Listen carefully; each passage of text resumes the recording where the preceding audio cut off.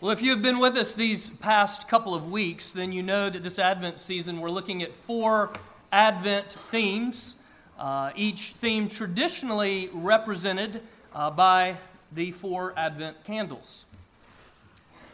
They're also each expressed in Romans chapter 5, the first part of that chapter where we have been the last couple of weeks and where we will be this week as well as next.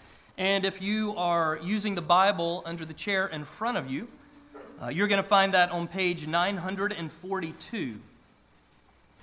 Romans chapter 5, verses 1 through 11, where we see these 4 Advent themes of hope, peace, joy, and love. And so far we have looked at hope and peace. Next week we're going to look at the theme of love, and so that means that today we're going to consider joy. Advent joy. And joy is referenced specifically 3 times in this passage, in Romans 5, by the word rejoice. And so before we hear this part of God's word, let's take a moment to pray. Lord, we do thank you for your word, that you are a God who has spoken, and that through the power of your Spirit, even now, you still speak to us today as we read and hear and study your word, the Bible. And so we ask, please bless us. Bless us this day beyond mere intellectual understanding, and do a transforming work in us, deep in our hearts, that we might believe all the more and be those marked by your joy. And it's in Jesus we pray. Amen. And so Romans chapter 5, beginning with verse 1. Hear the word of God. Therefore, since we have been justified by faith, we have peace with God through our Lord Jesus Christ. Through him, we have also obtained access by faith into this grace in which we stand, and we rejoice in the hope of the glory of God. More than that, we rejoice in our sufferings, knowing that suffering produces endurance, and endurance produces character, and character produces hope, and hope does not put us to shame.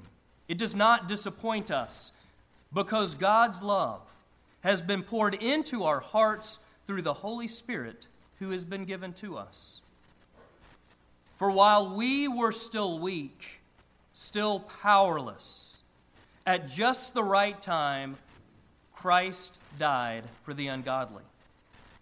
For one will scarcely die for a righteous person, though perhaps for a good person one would dare even to die. But God shows his love for us in that while we were still sinners, Christ died for us. Since, therefore, we have now been justified by his blood, much more shall we be saved by him from the wrath of God. For if while we were enemies, we were reconciled to God by the death of his Son, much more, now that we are reconciled, shall we be saved by his life. More than that, we also rejoice in God through our Lord Jesus Christ, through whom we have now received reconciliation. And this is God's word. Verse 2, we rejoice in the hope of the glory of God. Verse 3, we rejoice in our sufferings. Verse 11, we rejoice in God through our Lord Jesus Christ. Joy, joy, joy. With the coming of Jesus came the arrival of joy. And who doesn't like joy? I mean, even in the end, Ebenezer Scrooge and the Grinch realized that joy is preferable to grinchiness and grouchiness. But you know, here we are, once again, a season marked by joy. And when you think about it, what are some of the things that bring you joy during Christmas time? Presents, decorations, food and drink, family and friends, just getting through it all, If that's your answer, bah humbug. But seriously, when you think about joy, true lasting joy, this is what we all crave. And why is that? Because it's what we are all wired for. But how easy, especially this time of year, to lose sight of all that, to lose sight of what it's really all about. Psychologist Dr. Laura Markham notes, those material presents are a bit like drugs. There's a dopamine lift and it's temporary, and it's followed by a deeper inner craving. That's just the way human biology is designed to keep us motivated toward our goals. But when this boom and bust cycle is repeated over and over and over, especially when it happens quickly, as is often the case on Christmas morning, it can become tinged with desperation. And so we're always looking for the next thing, the next fix that might do the trick. We want it. True, lasting joy. It's what we crave. It's what we are made for. And so, why does it so often seem to be so temporary, even fleeting? Well, it's because we have confused deep, lasting joy with instantaneous, temporary happiness. You see, what the world calls happiness isn't Christian joy. Our world typically defines happiness as getting control of our lives, is having our ducks in a row so that our circumstances are favorable. Now, I prefer favorable circumstances. They're not bad. But we often think that true happiness is getting my circumstances in the right place. I'm only happy if things are going well. Circumstances are favorable. That's what I often grasp for. But you know, that is not true, biblical, lasting, Christ-centered joy. It's so unpredictable, so fragile. I mean, circumstances can change in a heartbeat. We all know that. And so what I'm aiming for today is this. Joy is only as strong as its object. Joy is only as strong as its object. And so if Jesus is the true object of your joy, then your joy is solid and lasting, and it cannot ultimately be shaken. And yet, in our sin blindedness, we often don't see Jesus clearly. And so we look to other things for joy. We often look to other things for joy, things that are more tangible, that seem more accessible, more attainable. And so we rip open present after present after present in a desperate search for joy. And so this is where Romans 5 is helpful in better understanding the gift of joy that we're given in Christ, better understanding what true, lasting joy really is. Now, as we've already seen these past couple of weeks, we learned some wonderful things in this passage about our salvation. Some profound truths about our justification, of being made totally right with God, not guilty in any way. Verse 1, we have peace with God. The state of hostility between God and us, that it's gone. It's done. It's finished. It's over. It's something objective, not based on how I feel, and it's ushering in wholeness and healing. Verse 2, we have access into grace, grace in which we now stand. So in other words, we've been given a favorable position from which to cultivate a personal, life-giving relationship with God. And then the end of verse 2, we have hope of the glory of God. There is certainty in our anticipation of all that's come. Not a mere wish, but a certainty. We know for sure that we will be with God one day forever. Perfect peace, perfect joy, sharing His glory enjoying His presence. And I mean, that's some great stuff. And those are things, I'm sure like you, I can rejoice in. But then Paul makes a most startling statement. Verse 3. We rejoice in our sufferings. We rejoice in our sufferings? I don't know if I like that.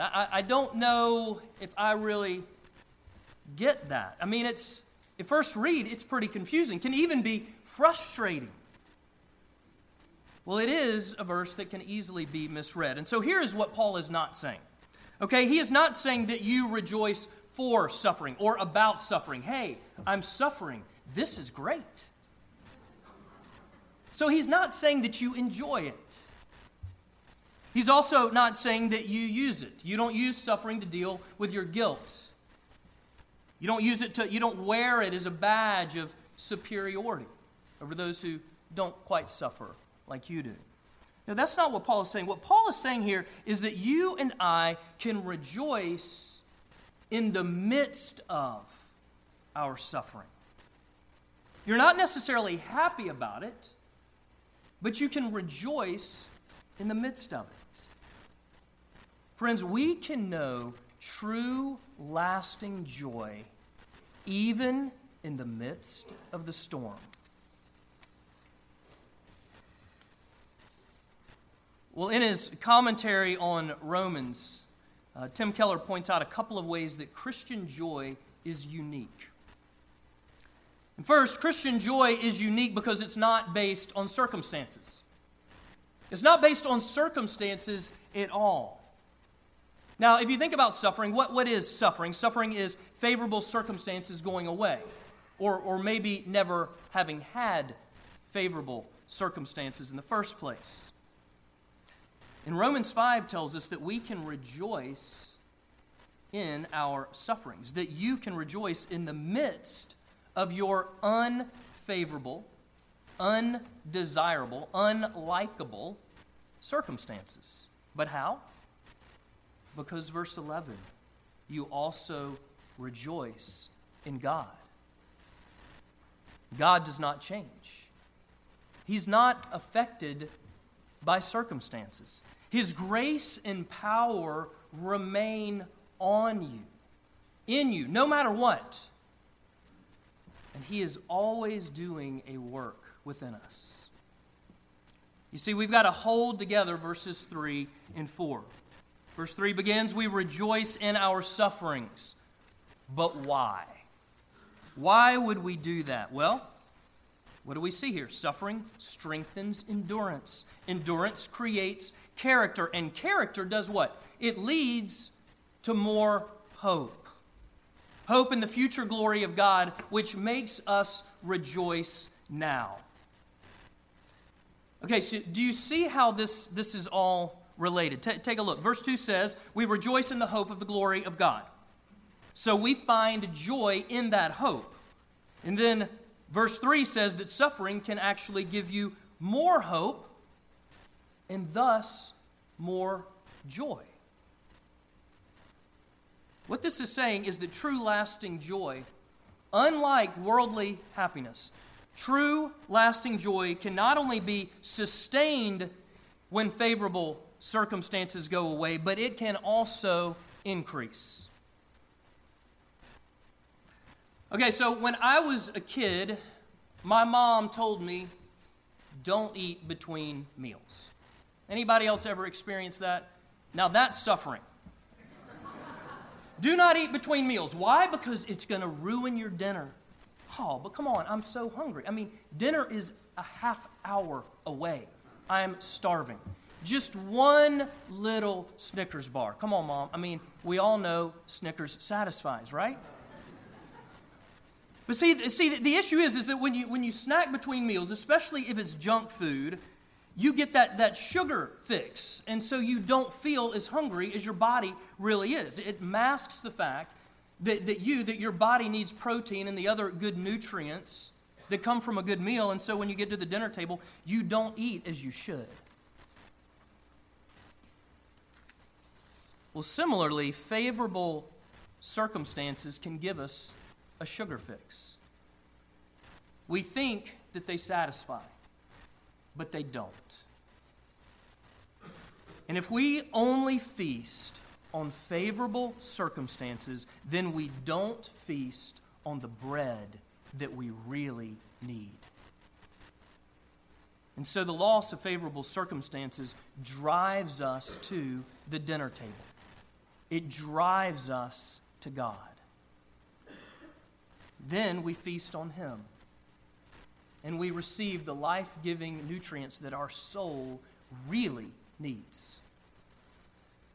So what we read here in Romans 5 is that when things go bad, when we are driven back to God,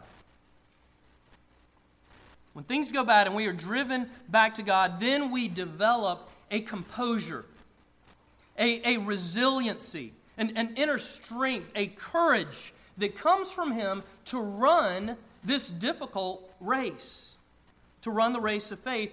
And during that, we are filled with a joy, a deep, lasting joy, a joy that doesn't go away even when favorable circumstances do. You're not necessarily happy about it, but you can rejoice in the midst of it. You can know true, lasting joy in the midst of the storm. Okay, so first, Christian joy is unique because it's not based on circumstances.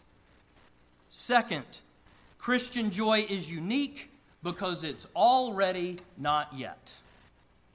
It's already but not yet. I hear the laugh. That is the one we wrestle with, that tension. If you've been around this church for a while, you've heard this phrase, and in particular over the last couple of weeks. The blessings of God's salvation are already here, but not yet in full. Again, verse 2, we rejoice in the hope of the glory of God. There's certainty in that anticipation that's to come. Of all things made new, of all sad things coming untrue, we know we will be with God forever. No question. Sharing His glory, enjoying His presence. And so that means that you have a life-changing certainty about the future. Not necessarily about your circumstances right here and now, but about the enormity of the future before us. And that certain hope for tomorrow, it brings lasting joy for today. It's not yet fully here, but it informs the already here and now. So about 3 weeks ago, one of the few times that I was procrastinating, I came across this fascinating article, and it gripped my attention. Now, the title's pretty long. I had to look it back up. It's entitled this, Revisiting 1977's Toyless First Star Wars Christmas, 40 years later. Okay, so the gist of it is this. Christmas, 40 years ago, it was right after the release of the original and best Star Wars. Now, so the interesting thing is, heading into 1977, there was this guy named George Lucas.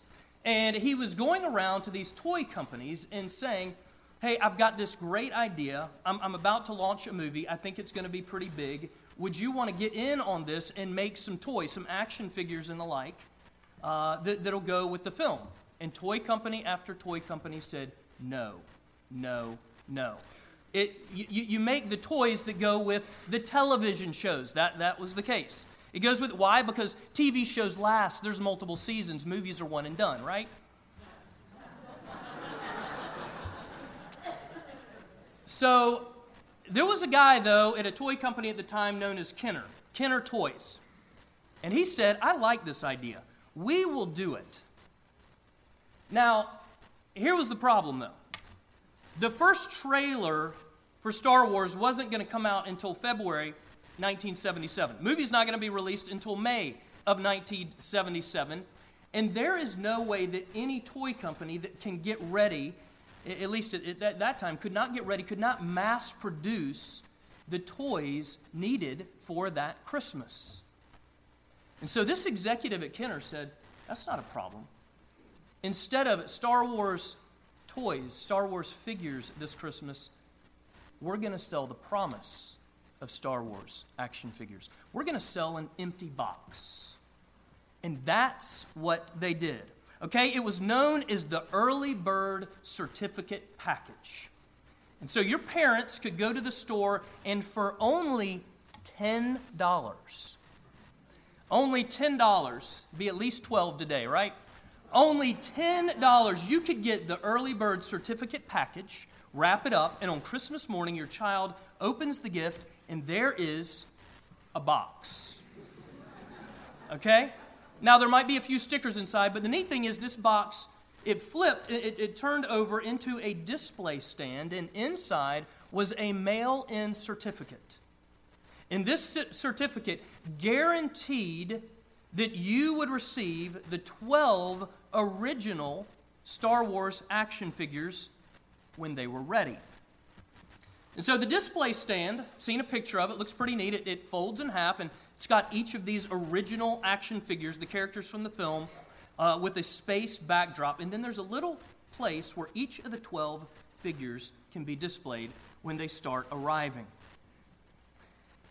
Now, here's the thing that blows my mind, is that the action figures, it says, will begin arriving sometime between February 1 and June 1. Yeah, this day and age, there's no way we could handle waiting like that. Almost 6 months. But it was fascinating to read some of the people who'd been interviewed for this article. And one of the guys who had been a little boy at the time, he said, you know what? That was really my best Christmas ever. It lasted month after month after month. And you see what he's getting at. It was the joy of that promise, the anticipation, that certainty that made the waiting exciting. I'm sure not every day was great for him, but there was something he was looking forward to. He had a display board, a stand to look at and to yearn and to remind him of what was coming down the pike. And he said when those action figures began arriving, it was like the joy increased even more. Already here, not yet in full, but marked by increasing joy. And friends, you see everything that brings us joy, from the smallest action figure to the largest gift we could imagine, everything that brings you joy, that gives you a taste of it here and now, they're all signposts pointing to the joy giver himself. And here's the thing, don't mistake the signposts for what they're pointing to. Don't settle for the signposts. They're all pointing to God. They're all pointing to Jesus. Jesus himself said, I have come that my joy may be in you, and that your joy may be complete. John 15:11. Later, the writer of Hebrews says about Jesus, it was for the joy set before him that he endured the cross. Jesus is the Lord of joy, the joy giver, the one who laid down his life for us so that we might taste and see now, regardless our circumstance, that we might taste and see now and find hope and joy in the fullness to come. The signposts will never satisfy. The joy giver can and will. Again, joy is only as strong as its object. And if Jesus is the true object of your joy, then your joy is solid and lasting and cannot ultimately be shaken no matter what your circumstances are. But how? How do we get this joy? How can we pursue this joy? Let me just end with this. Let me quickly give you a couple of ways to pursue this joy. Okay, first, pursue the joy giver. not the joy itself. Pursue the joy giver. Spend time with God. Okay, read your Bible, the Word of God. Move beyond mere academic study, intellectual exercise, checking off the boxes of a daily devotional, but enter into the story. Inhabit the story. Look for Jesus in the story. Find Him there and follow Him. And pray. Pray to God. Pray not just at the beginning of the day or the end of the day. Pray to God as a friend throughout the day. Talk to God as a child to his or her loving Father. And be honest with Him.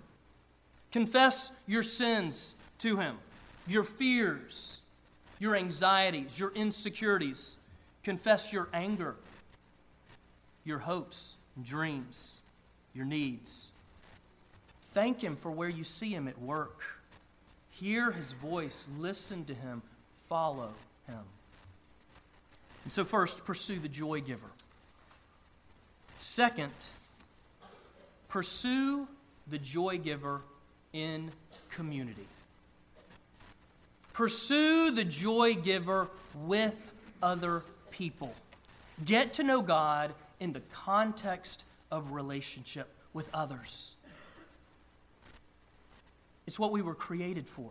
Do you see, we are all fellow image bearers who have the capacity then to reflect the love of God to each other. Oh, we can reflect other things as well. But as image bearers of God, washed in the gospel to reflect His love to each other. Genesis 33:10, one of my favorite verses in all of Scripture. Jacob and Esau, long enmity between these two, great hostility, haven't seen each other for years. Their paths are about to cross. Jacob is scared to death and has every reason to be.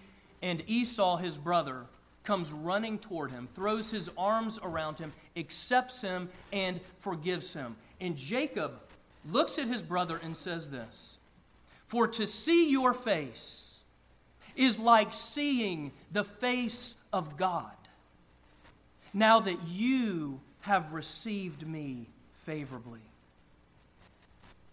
Do you hear that? We can turn to one another and experience that grace, that love of God, and say, "Brother, sister, for to see your face, it's like seeing the face of God because you have received me in all of my mess and brokenness. You have received me favorably." Fellow image bearers who can reflect the love of God to one another. And so that means we've got to be a safe place for each other. A safe place for sinners, not for our sin, but a safe place for us as sinners, knowing and being known, loving and being loved, accepting and being accepted, forgiving and being forgiven. Because you see, there is an amazingly deep joy in truly being known and loved by another. And yet, as you know, we're all a people who crave to be loved and yet fear to be known. And so that means that you've got to fight for this joy. You've got to fight for it. And friends, it is worth fighting for. It is worth fighting for because the more and more that we experience being known and loved by another, the more and more that we actually become convinced that we are known and loved by God. And that is true joy. The joy of being known and loved by God. Amen? Amen.